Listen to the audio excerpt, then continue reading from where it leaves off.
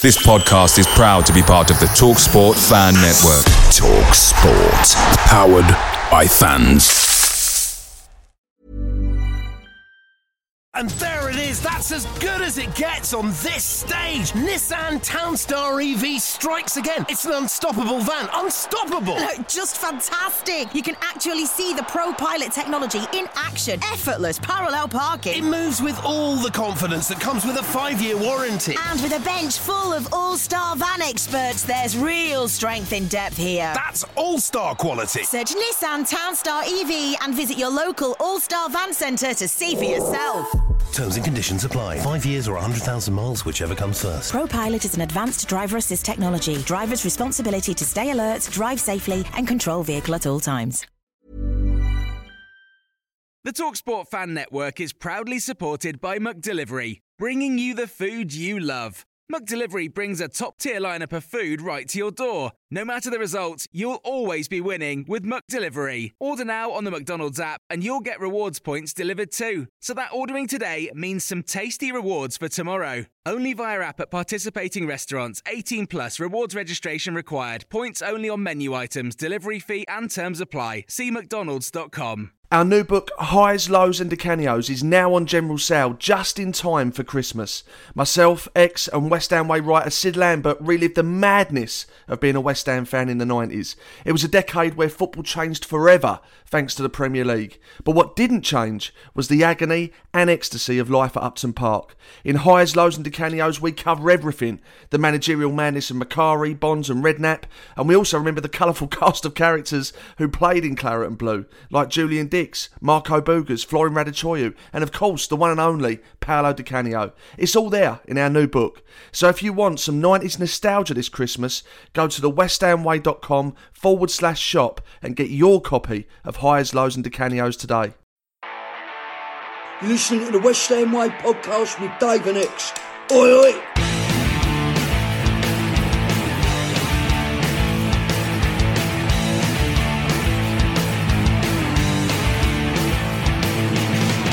Hello and welcome to the West Ham Way podcast with myself, Dave Walker, and ex-WHU employee.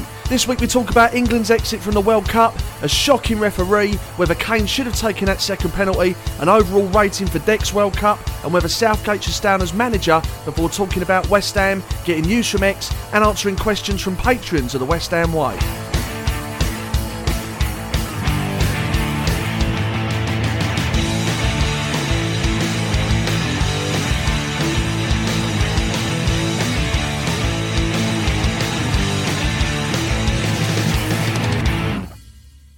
England are out of the World Cup, losing to the current champions France 2-1 in the quarter-final. How'd you feel about it? Gutted, as probably everyone is listening to this show. I thought we had a chance. I thought we played really well against them and should have really won the game. Obviously, the penalty miss is stating the obvious, but it's crucial. And it's just disappointing when you know that we would have been playing Morocco. Next round, you would have fancied your chances of us doing that, and then the final would have been Argentina or Croatia. And whilst Croatia have beaten us before, and as have Argentina in previous tournaments, I still think we would have a chance to get them against them. So it's a definite opportunity missed, that's for sure. It was gutting, and I think you're spot on. It was an opportunity missed because I said previously that I think the winner of England-France will go on to win the competition. And like you say, with some of the big boys gone as well, Germany, Spain, Brazil, it was gutting, wasn't it? But look, I agree with you in terms of the performance. I don't think there was much more we could have done. France are a quality side, and we did give them a good game, but playing devil's advocate, X, once again, it does raise concerns over the fact that we just never seem to be able to beat an elite nation in the knockout stages, do we?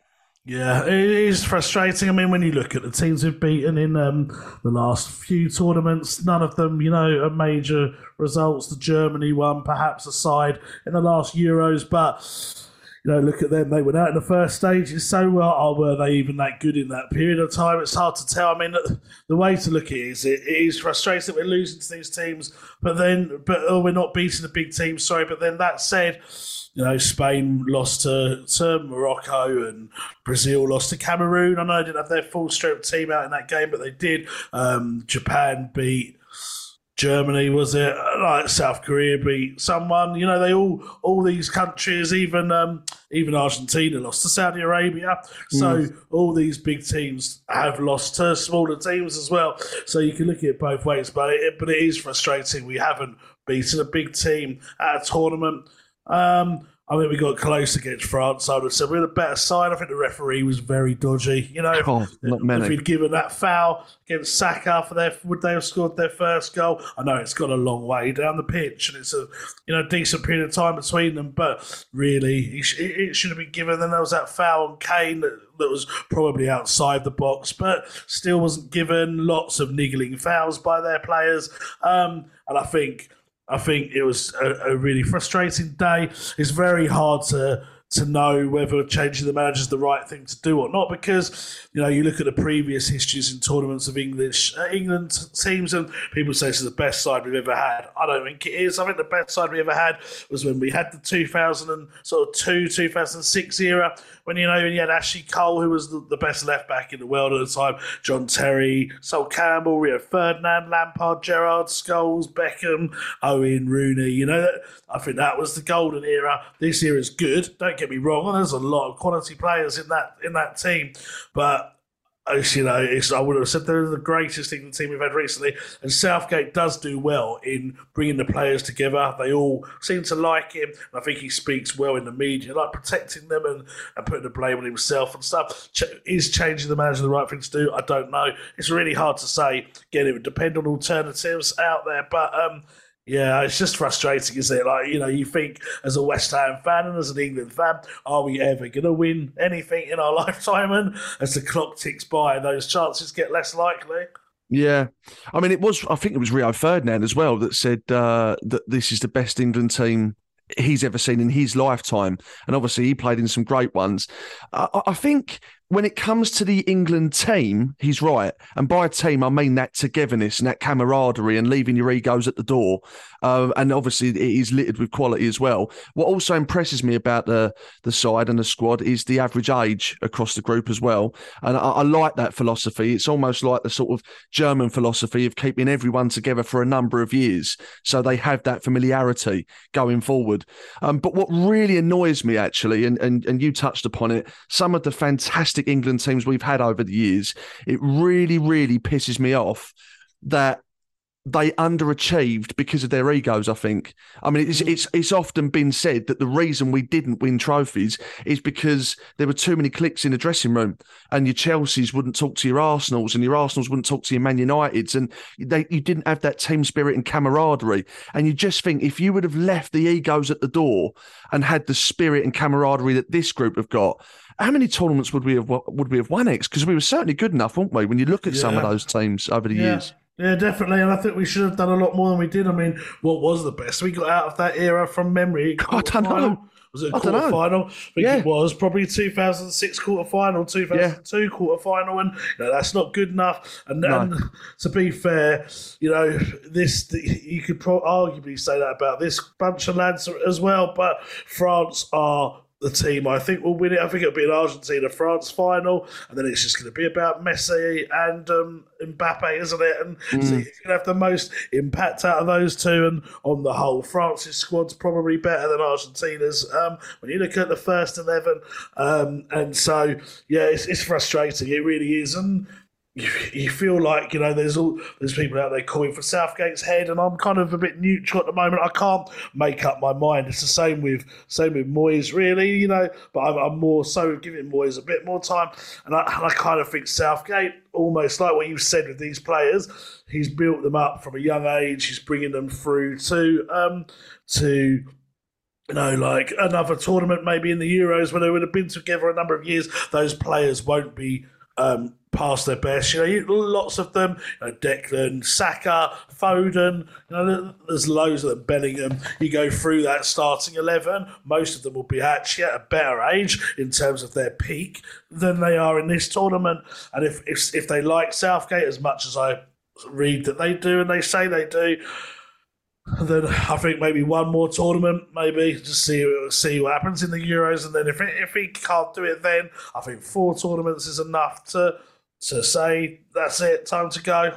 Yeah, I don't think you can argue with that, to be honest. And again, it's the age-old question, isn't it, of if he goes, who comes in? Exactly. That's a massive factor as well. And I don't have the answer to that question, that's for sure. But one thing that really surprised me that I didn't know, that I heard during the commentary, is that Giroud is actually France's all-time leading goal scorer. Can you believe that? Yeah, no, it seems about, I mean, you got to think about it, he's been around for years. He has, hasn't he? We forget that. Yeah, like he was playing for Arsenal like the start of the 2012, was it? Something like that. So he's been around for a long, long time, and I think it's a credit to him. And he, like when he was at Arsenal and West Ham were linked with him, I can clearly remember West Ham fans saying, "Oh no, why would we want him? He's a failure and stuff," and just sort of sums up a lot of the delusional fans out there. If a player is playing for Arsenal, Chelsea, AC Milan, the French national side, they've got to be good enough to play for West Ham, and he's proven it. I mean, a great goal as well. Like, he did really well to get into the position he did. All right, it wasn't the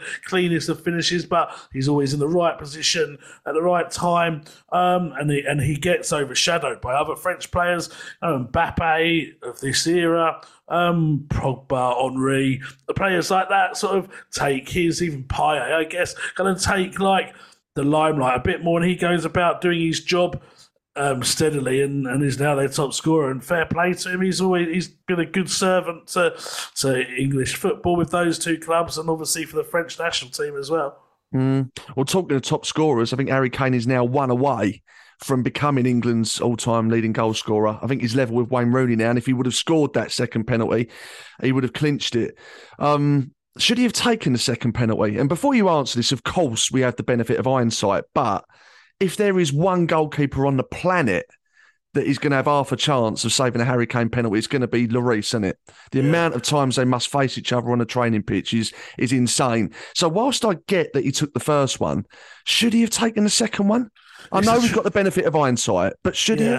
It's a tricky one, isn't it? Because like you say, it's hard to not use the benefit of hindsight, and that the female presenter, what's her name, Maluku or something like that, she made that point, didn't she, in the summary, that she didn't think he should have either. Right, I didn't watch the post. Because of that reason, and It's a tricky one, isn't it? Because he is your set penalty taker, and if you'd given it to someone else and they'd missed, full well, everyone would turn around and said, "Why did you not let Kane take it? He'd already scored one." So it is definitely the benefit of hindsight, but there must be something in it. It's not a coincidence that you're facing your club teammate, as you say, who would have seen those goals and those penalties like numerous times, for both seen him taking them for the team he's playing for, and obviously taken against him in practice and in training matches and stuff. So it does make you think maybe it would have been better letting a second person take it. Who that second person would have been is the question, because obviously Kane's the only recognised forward on that pitch, and when you go through the team, is there a recognised penalty taker for another club there?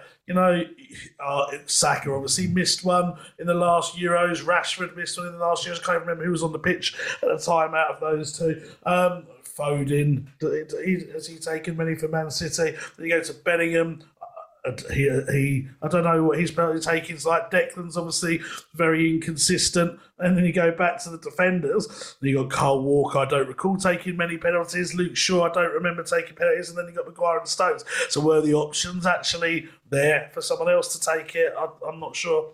No, it's very true, and you make a good point. And also, let's not forget that Harry Kane is a senior player.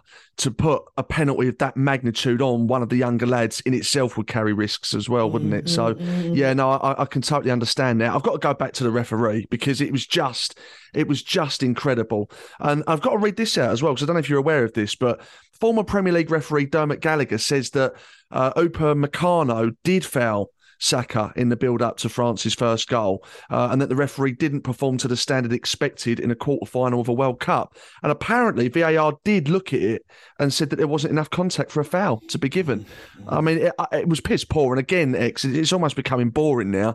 We're talking about the inconsistencies of the officials again. It was a ridiculous decision. Everyone can see it was a foul in normal play, let alone to then go to VAR and still not give it as a foul. And the same for the Harry Kane one. And, even the second penalty had to go to VAR. And it's just ridiculous how poor the standard of refereeing is, really. At least I guess one consolation is it looks like it's not just restricted to the Premier League. It seems like it's everywhere that the quality of refereeing is that bad. But it's just depressing, really, that this day and age it's still a problem. Like you would have thought with the advancements of technology, the advancements of the fact that refereeing now is a well-paid job. There's analysts that look into the performances. There's all sorts of greater depth given to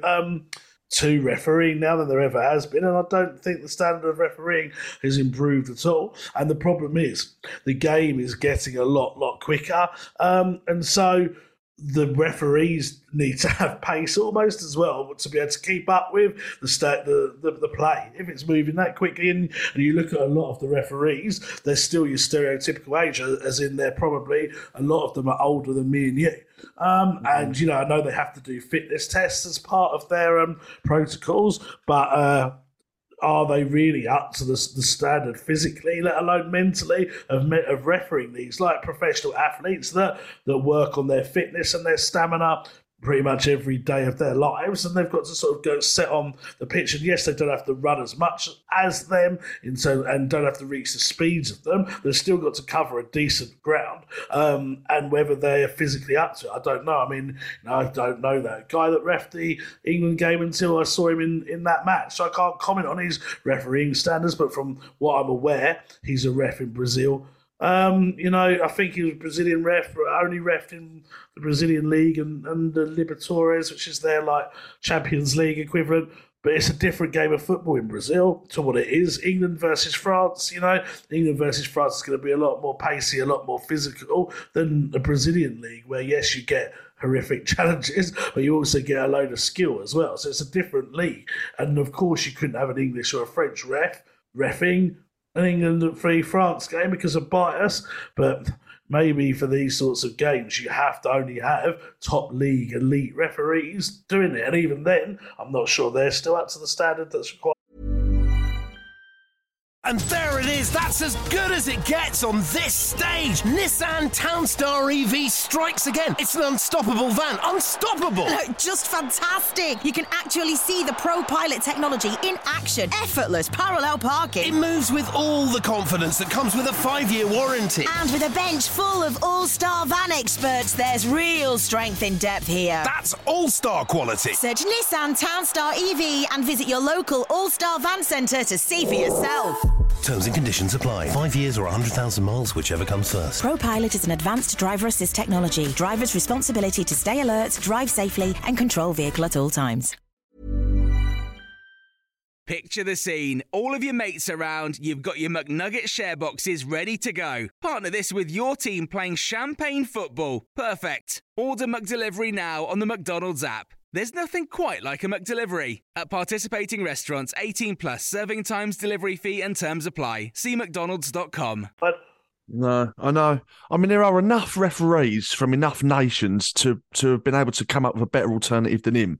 I mean, how has he warranted that call-up? I mean, it's a massive, massive honour to referee a World Cup quarter-final, and they've pulled this pleb out the fucking bushes. I don't know what the thought process was. I mean, I don't even think you should have to be from a nation that's part of the World Cup to referee in it, because then you really do open it up across the world. I mean, it's just incredible, absolutely incredible. But, I mean, look, there's nothing that can be done about it now, so why dwell on it? But that was incredibly disappointing, to say the least. How would you rate Deck's World Cup out of 10? I'd say an 8, probably. I think he's been very solid. I thought he played very well against France. I thought he was probably one of our best players, him and Saka, I would say. Don't know why Southgate took Saka off, because he had the run of them and was creating opportunities, obviously got the penalty and was creating other things, and I wouldn't have taken him off, but he did. I just said they were the two best players in that game, and he's done exactly what his job is. I mean, obviously, we conceded goals against France, but prior to that, we conceded two soft ones against Iran. Towards the end, 3 clean sheets after that, which is what his role is. His role is to protect the defence, and then against France, I thought they did a great job in keeping Mbappe relatively quiet and keeping some of their other players quiet. I wouldn't say he hit sensational levels. He's not going to probably be considered for the World Cup 11 team, I wouldn't have thought, but he would have been, not far off that, and out of England's squad, certainly in the top 3, I would say, of England performers, and that's not being biased. He was, and so an 8 out of 10 seems right. Decent experience for Deck. I know he's going to be hurting like everyone, but it just all adds to your character, doesn't it, and your experience. And if you look at what he achieved at the Euros and now at World Cup, he's just cementing himself, if not already, as an elite player. And he's 23, for his age, mate. I mean, mate, it's incredible, isn't it? Yeah, I mean, he'll be 24 in January. I think January the 14th, maybe something like that. But he's not far off being 24, but still 23. So by the time of the next Euros, which will obviously be in a year and a half now, won't it? So that'll be he'll be like 24, 25 going into that one, and so he that's peak age. Then next World Cup he'll be 27. Then after that 30, 29, 31. So he's got at least 4 decent tournaments left in him.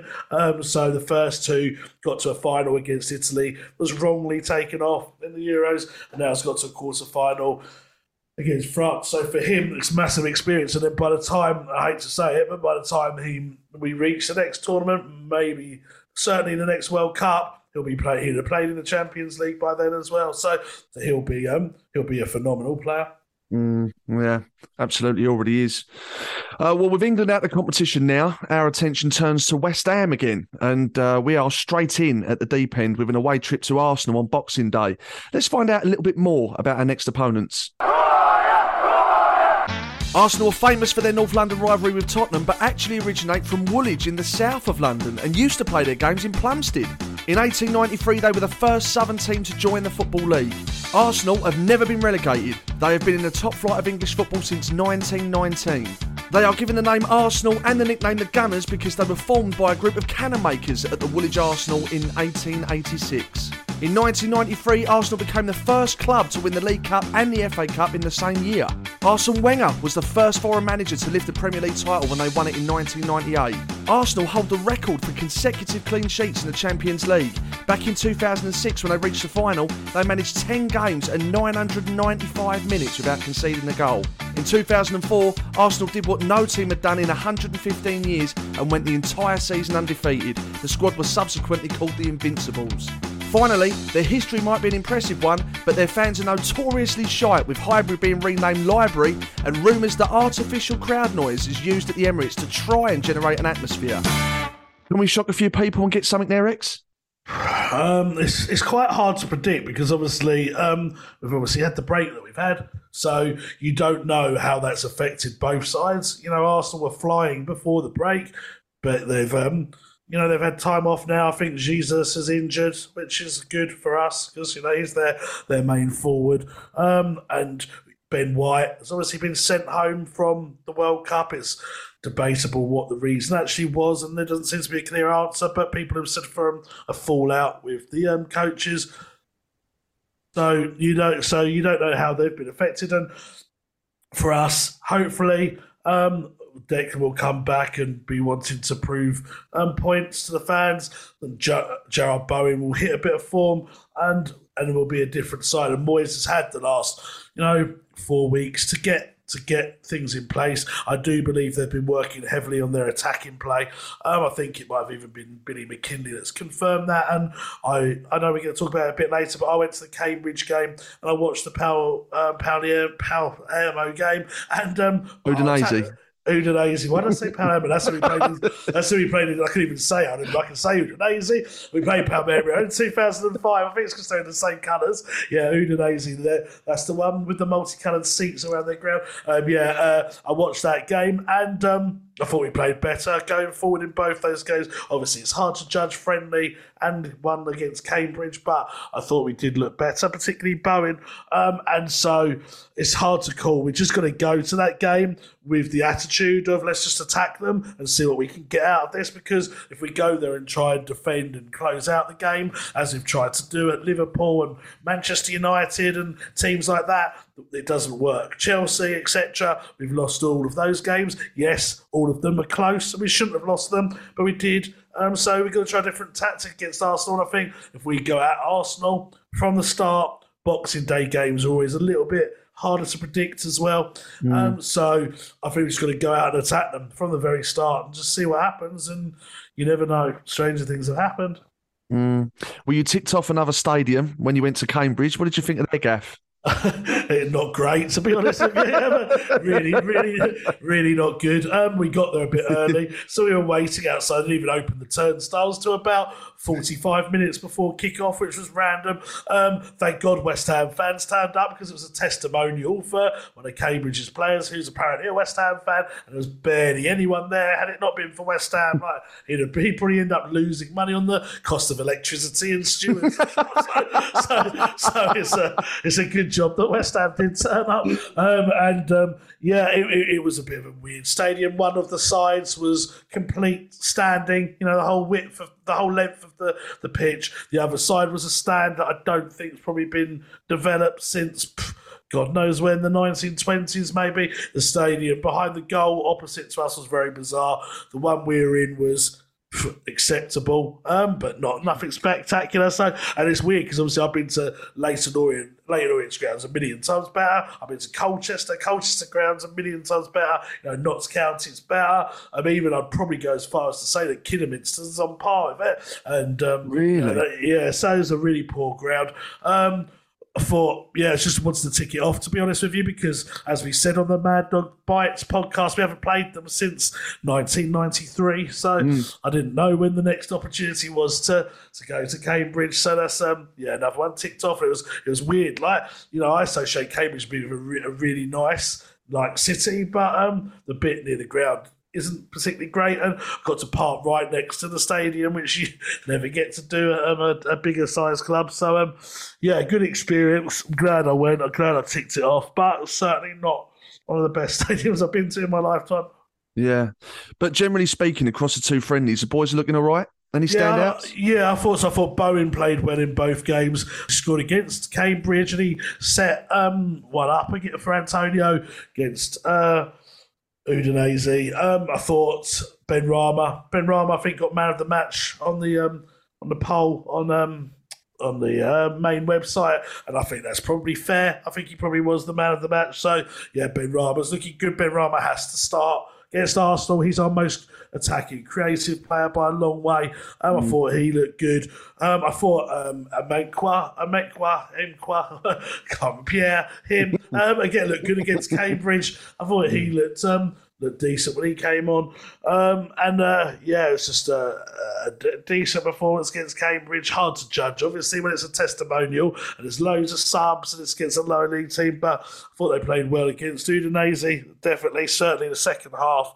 I thought it was a strong performance. So, I think they can take a bit of confidence from it. And, if we go to Fulham, the result doesn't really matter too much, but if we can put in a decent performance against Fulham and get a win there, then you can't really ask so much more. And as I said a bit earlier, I think it's the attacking play that's been the most notable thing. It seems that is the thing that they've been working on, and that's the thing that stood out.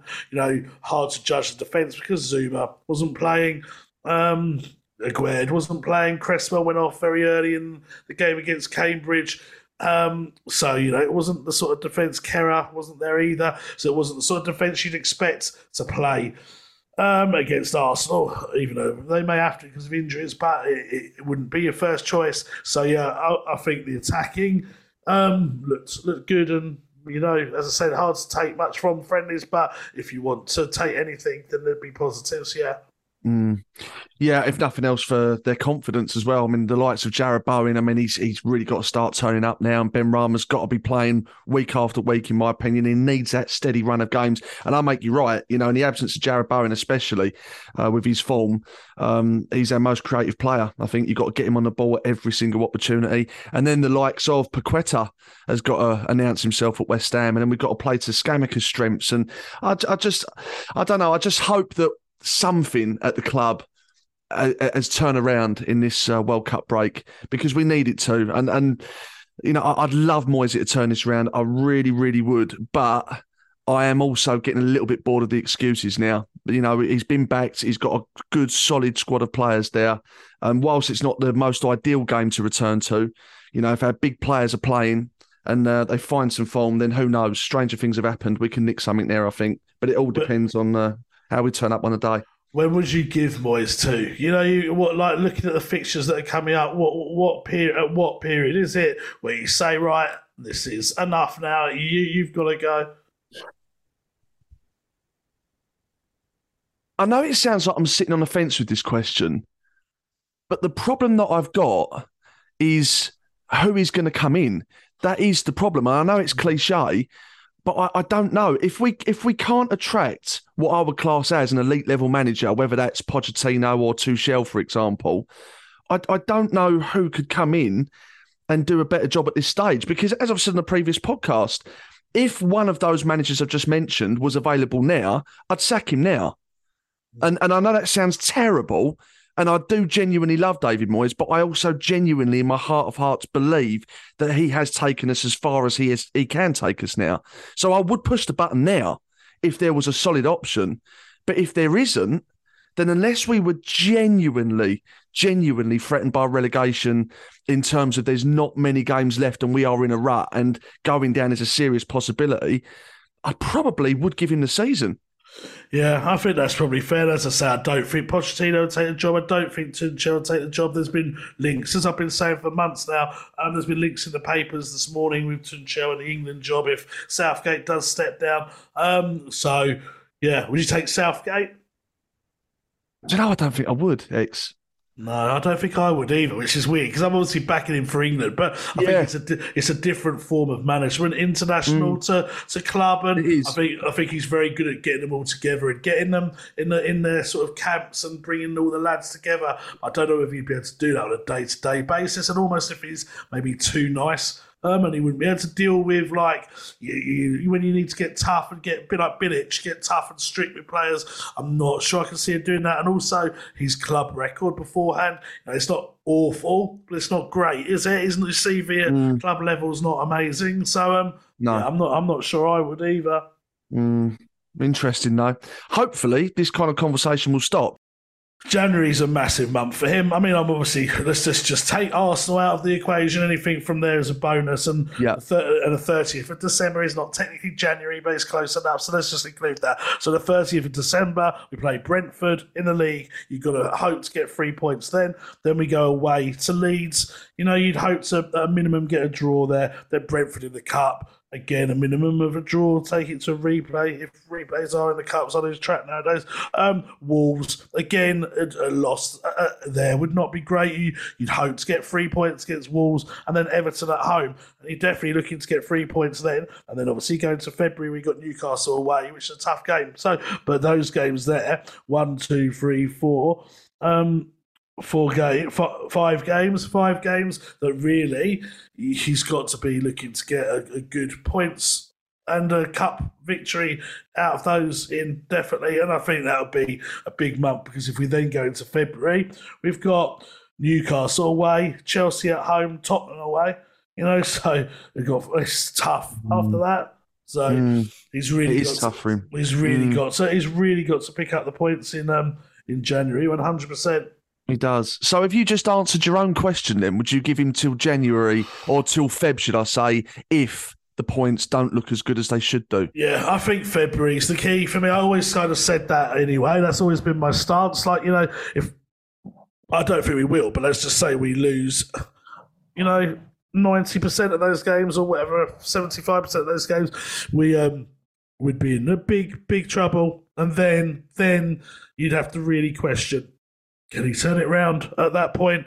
And I would be much more Moyes out. I think by the end of that month, I'll know for certain where I stand on Moyes by the end of January. I'm pretty sure. At the moment, I'm just on the side of giving him a bit longer, but I could probably be persuaded, and I certainly will be persuaded if results go against us in January. So that I think January is a really important month for him.